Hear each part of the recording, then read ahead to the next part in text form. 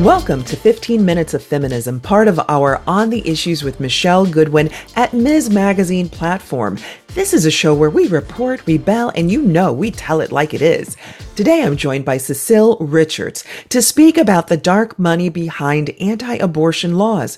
Who's paying for that movement, and are these companies that you want to support? In her new initiative to hold the corporations that bankroll the Texas abortion law SB 8 accountable, she recently posted a tweet calling out AT&T for being the leading funder. Cecile Richards is an American activist who served as the president of the Planned Parenthood Federation of America and president of the Planned Parenthood Action Fund from 2006 to 2018. She's the author of Make Trouble, Standing Up, Speaking Out, and Finding the Courage to Lead: My Life Story. Cecile, it's a real pleasure to have you with me today, and many people will remember you and know you from your work at Planned Parenthood. Can you just tell our listeners a little bit about what that journey was like in terms of working at Planned Parenthood, leading it during what has been an intense fight against reproductive health rights and justice, and now transferring the work that you were doing from there into this new effort? Sure. Thanks, Michelle. And it's so great to be on with you all. And thanks for this incredible service you provide to the world of helping us all figure out what we can do to, continue to advance the work I think most of us have been doing for our entire life. I did have the real honor of working with Planned Parenthood for a little more than 12 years as the president. And of course, it's a more than 100-year-old institution. It is now being ably led by my friend, colleague, just Wonder Woman, Alexa Miguel Johnson. And it's an organization that both provides healthcare to millions of people every year, despite all the political, landmines that are thrown our way, but also is an important advocacy organization. And of course, we're talking in the midst of a very, it's always a hard time. There's always something, but, I just left the state of Texas where, of course, we have an abortion ban in effect. And so I would say that Planned Parenthood, not only, and in Texas is a good example, they provide affordable, quality healthcare to so many folks, many of whom who have very few options. But they also are on the front lines of both litigating about and advocating for expanded reproductive health care access for all people. I guess that's sort of that is the journey I was on, and it's the journey I continue to be on in my work now, not only with Supermajority, which has been, focused on expanding the political participation of women and people who care about equal rights, as well as my work with American Bridge, which is really focused on turning out voters in the midterm elections. Mm-hmm. Could you have anticipated, Cecile, when you took on that role, that you would have been in the fight in some ways of your life? Well, Michelle, I'd love to tell you, I thought it would always going to just get better, but I actually think we've seen, the struggle for equal access to healthcare, voting, everything has always been on us. And in some ways, and interestingly, Texas is a bit of a microcosm of, I think, what's happening in the bigger world. So just, mini history lesson here. In Texas, the Republican Party was really sort of taken over by the extreme far right. Actually, when my mother ran for re-election for governor, so this has been a long time back, although it has taken this many years for them to completely solidify their control over the Republican primary process and the voting process. Texas is a state which is now a majority minority state, as they say it, which is kind of like an oxymoron, because if they aren't a minority anymore, if they're the majority, but anyway, a majority people of color state, a state where we are getting more representation of women, of young people, of people of color, kind of breaking this stalemate we've had for decades. And so I think this is all kind of coming crashing up together. So I don't think it's any accident that in a state where the voting population is changing, the attitudes of people is changing, young people, so much more progressive, that we were also seeing this development of an authoritarian state where both people's voting rights are being infringed upon in a way even beyond what we had, historically seen, and that they've taken away abortion rights.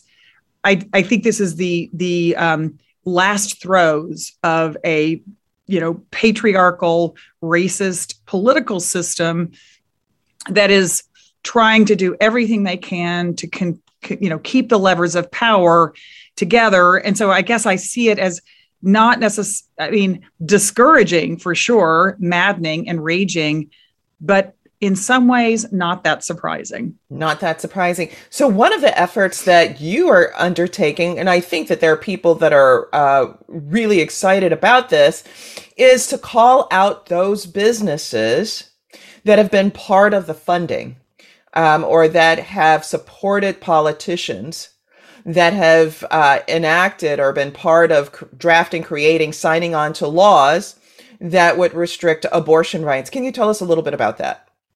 Sure. Yes, American Bridge has been part of an effort to call out the corporations that have, as you say, poured thousands of dollars, tens of thousands, hundreds of thousands of dollars into the campaign coffers of the very people, Governor Greg Abbott, the Republican-led legislature, that have now effectively ended access to safe and legal abortion in Texas. And so we're doing everything we can to expose that, because to me, this is a moment that there's no place to be on the sidelines. You're either aiding and abetting the perpetrators of these atrocities, or you're saying, you know what? As an employer, as a responsible community citizen, as a business provider, we are actually going to take a position and take a stand against essentially the ending of rights of millions of people in the state of Texas.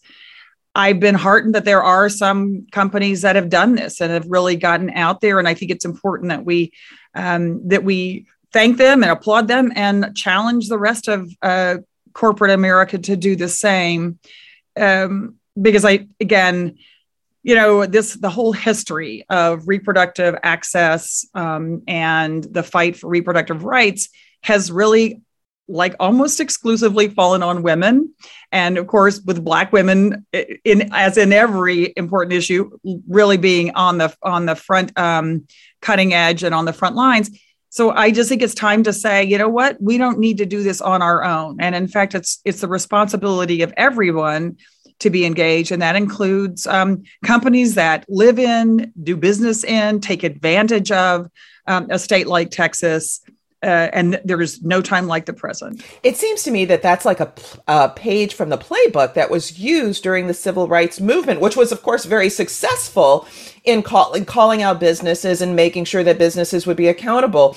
How can people find information about what businesses are supporting SB 8 and other kinds of anti-abortion measures, and to broaden this in terms of a reproductive justice lens, that what we're talking about here is anti-abortion, but it's also anti-contraception, it's anti-reproductive healthcare altogether. Right. So first, I'd say some groups, and Ultraviolet is a really good example. It's a group that's been publishing the top corporate donors to the Republican Party, and they've done a lot of great work in Texas. And so that's one resource. I hope there are more. I think we're collectively, we're going to continue to do more on this. And I think it's really important that we both, as citizens, we express our support for those businesses that have stepped up and show them some love, as well as calling out, because I think sometimes we're better at aiming our ammunition at the people that are doing bad stuff, and we don't always remember to actually appreciate the folks who are doing a good job. So check out Ultraviolet. Look, the point you make is just so important, that this is not just one. This whole abortion ban in Texas didn't just drop out of the sky. This has been the agenda of the Republican Party for the last 2 or 3 decades. As I said earlier, this has been a slow march to try and end access to all kinds of health care. In fact, just recently, the Biden administration finally restored the ability of Planned Parenthood and other abortion providers to participate in the family planning program. So the Republicans have also been trying to end access to, not just birth control, cancer screenings, it's pap smears. It's just this extraordinary effort to end access, particularly for people with low incomes, people who live in rural areas, people who have the least access to healthcare, and that ability for them to actually take control of their own lives and their own bodies. Texas is, I think, number one in the worst, or number two. It was always a competition for the most number of uninsured per capita, and of course, the same politicians that have passed this abortion ban refuse to expand Medicaid access to people that don't have health insurance. My guest is Cecile Richard. She is an American activist who served as the president of the Planned Parenthood Federation of America and president of the Planned Parenthood Action Fund from 2006 to 2018. She's the author of Make Trouble, Standing Up, Speaking Out, and Finding the Courage to Lead: My Life Story.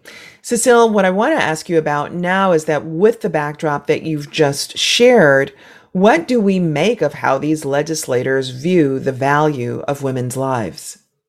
It is interesting. And I was really listening carefully to the speeches and the remarks at the rally in Austin. And this is really clear for folks. I think both the political nature of this, that this is not some rogue group out on the fringe of society that is somehow past these terrible restrictions. This is the Republican Party. This is their agenda. And I do believe that's important because I think in people's, moments of total despair, and there is a lot of despair right now about what the atrocities that are happening, it's important that people understand who's behind this and what they can do to actually make a change. Cecile, before I let you go and turn to a question of silver linings, I want to pick up on a thread that you've mentioned throughout the show, which is that the majority of the anti-abortion measures taking place at the state level have been led by Republican legislatures. Even though the majority of Republicans, let's say in the state of Texas, actually disagree with SB 8, the law that was signed into place by Governor Abbott. It restricts abortions after 6 weeks of pregnancy with no exceptions for rape or incest. And of course, that calls into history Roe v. Wade itself, which was a case that struck down a Texas anti-abortion law.